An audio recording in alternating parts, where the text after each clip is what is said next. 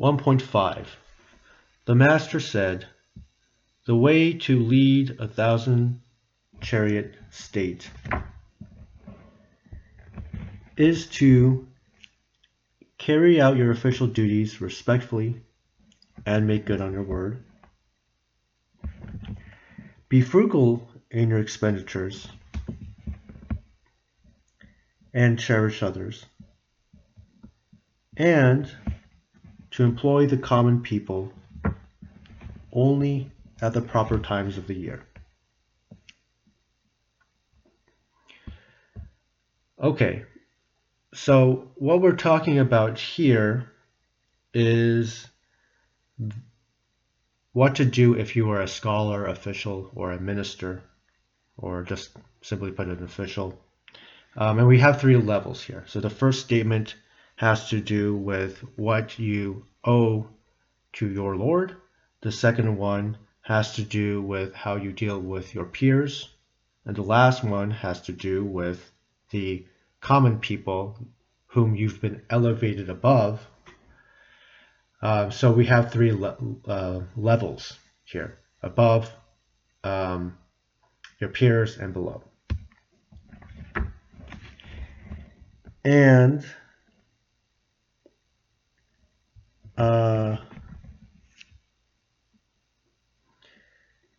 so let's take this one at a time. So the first thing is, what is 1,000-chariot state? This is basically a very large state. Back in those days, the most advanced kind of warfare technology would have been the chariot. What we're doing with the chariot is made out of wood, and you have transformed wood, which is straight, into something of that has wheels and that kind of thing, pulled by horses, which are tamed and trained well enough to be able to fight in warfare. And you've got people firing arrows from the chariot. So this is the most advanced kind of weaponry of its time. So if you have 1,000 of these, and this means you have many more horses and many more drivers and many more archers, you're obviously a very powerful and sizable state. So basically, Confucius is saying here, even with a state this large, you need to be able to focus on the fundamentals. So that first fundamental is about carrying out your official duties respectfully and living up to your word. So that one is pretty straightforward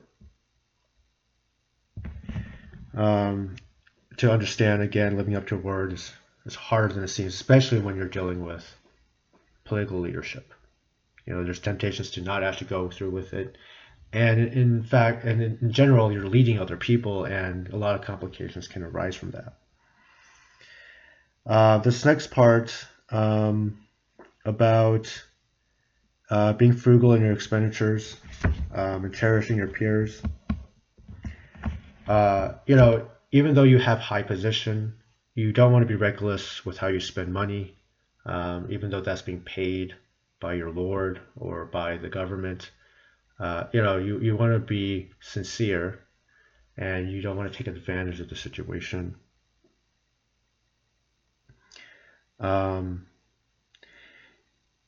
If you are talking about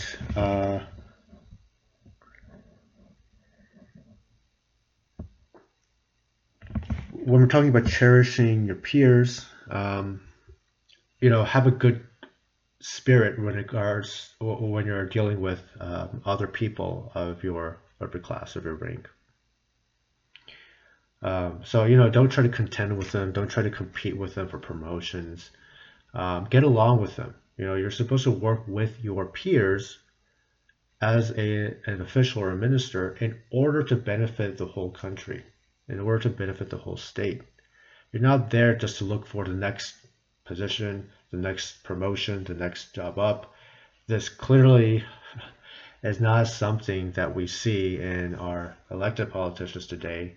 They frequently are looking for the next election, and if they're not looking for the next election with that same position, they're looking for the one day becoming even higher. So all the governors are looking one day to become president, and all the senators are looking to be maybe governors or presidents in the future.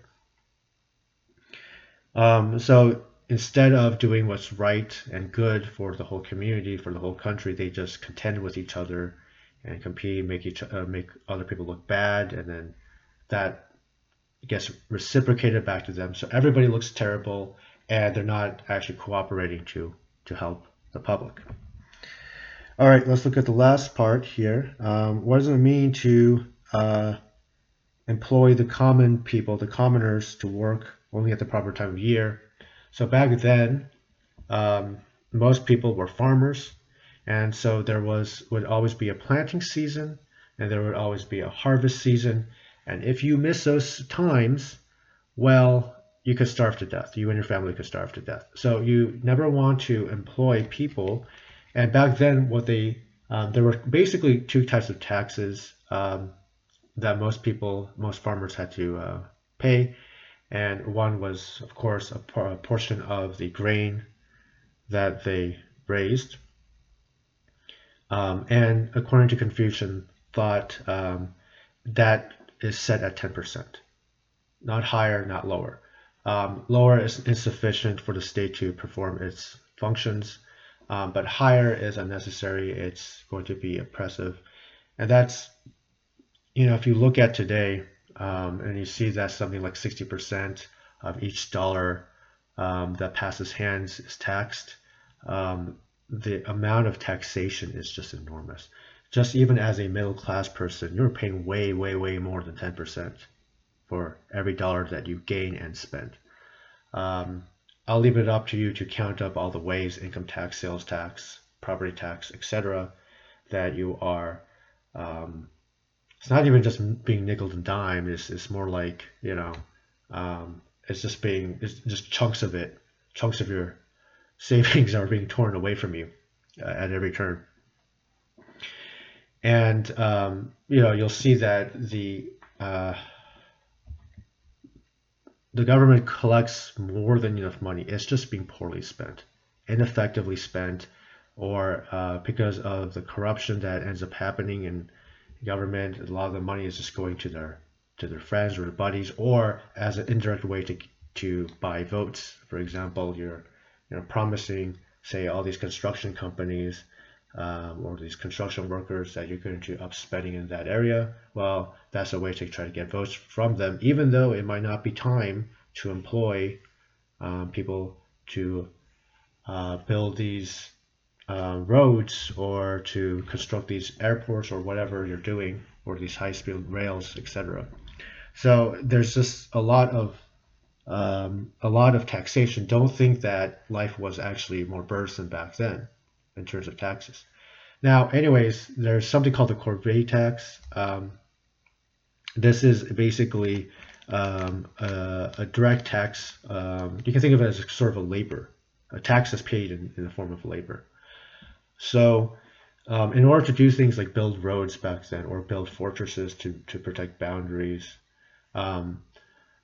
you would need just a good deal of labor. So there was a certain amount of labor that you could ask the common people the common man, specifically males, not females, man, to contribute.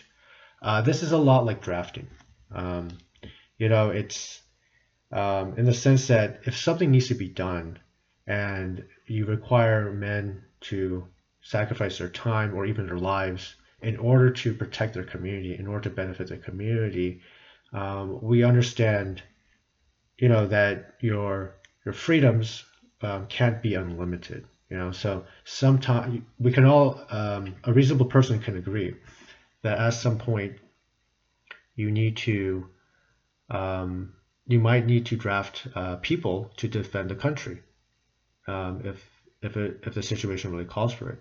So if we can understand that we're basically forcing people to give up their lives because not everybody's going to come out of this alive, then we can understand why it would make sense to do something like ask people to contribute some hours of labor every year in order to make sure the community is safe, protected, and can benefit for the future.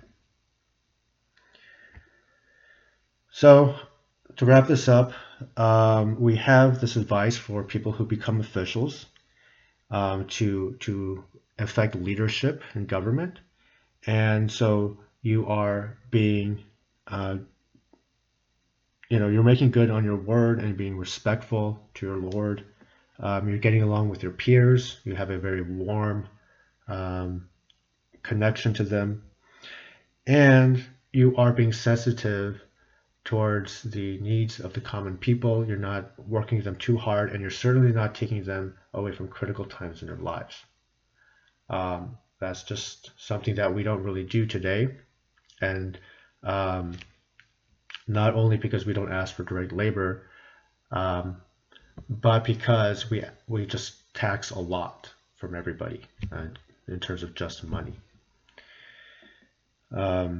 You can also think, this is a little bit of a tangent, but you can also think about the nature of what it means to take people's time away when they most need it.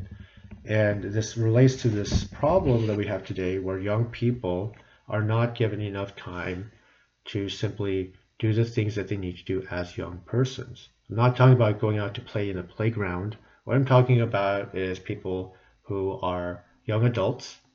We don't give them enough time for them to find spouses.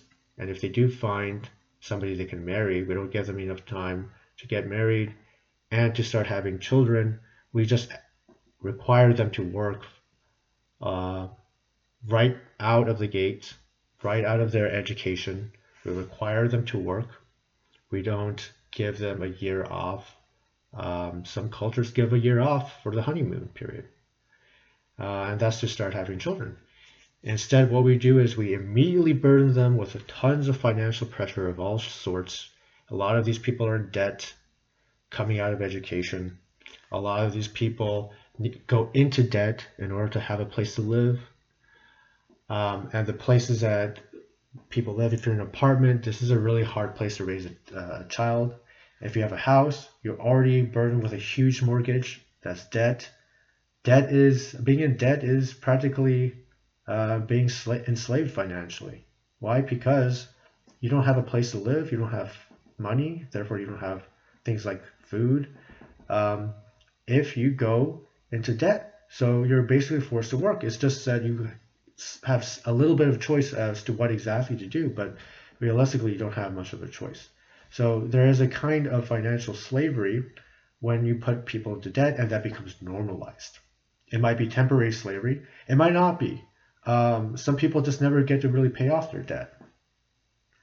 But ultimately what you have is a situation where people are very stressed out and they're constantly working, and they've got this huge blade hanging over their head, this sword hanging over their head. And that's stressful, and that means you can't really enjoy life and just have children with your spouse as easily. So this whole idea of timeliness is very important in general Confucian thought. There's a time for everything, and that has to do with nature. If you ignore these things, your society will go into chaos, and for the common man, it'll collapse. One thing to notice about the reality of societies is that you can have really bad societies, really terrible nations, and they just last for a very long time.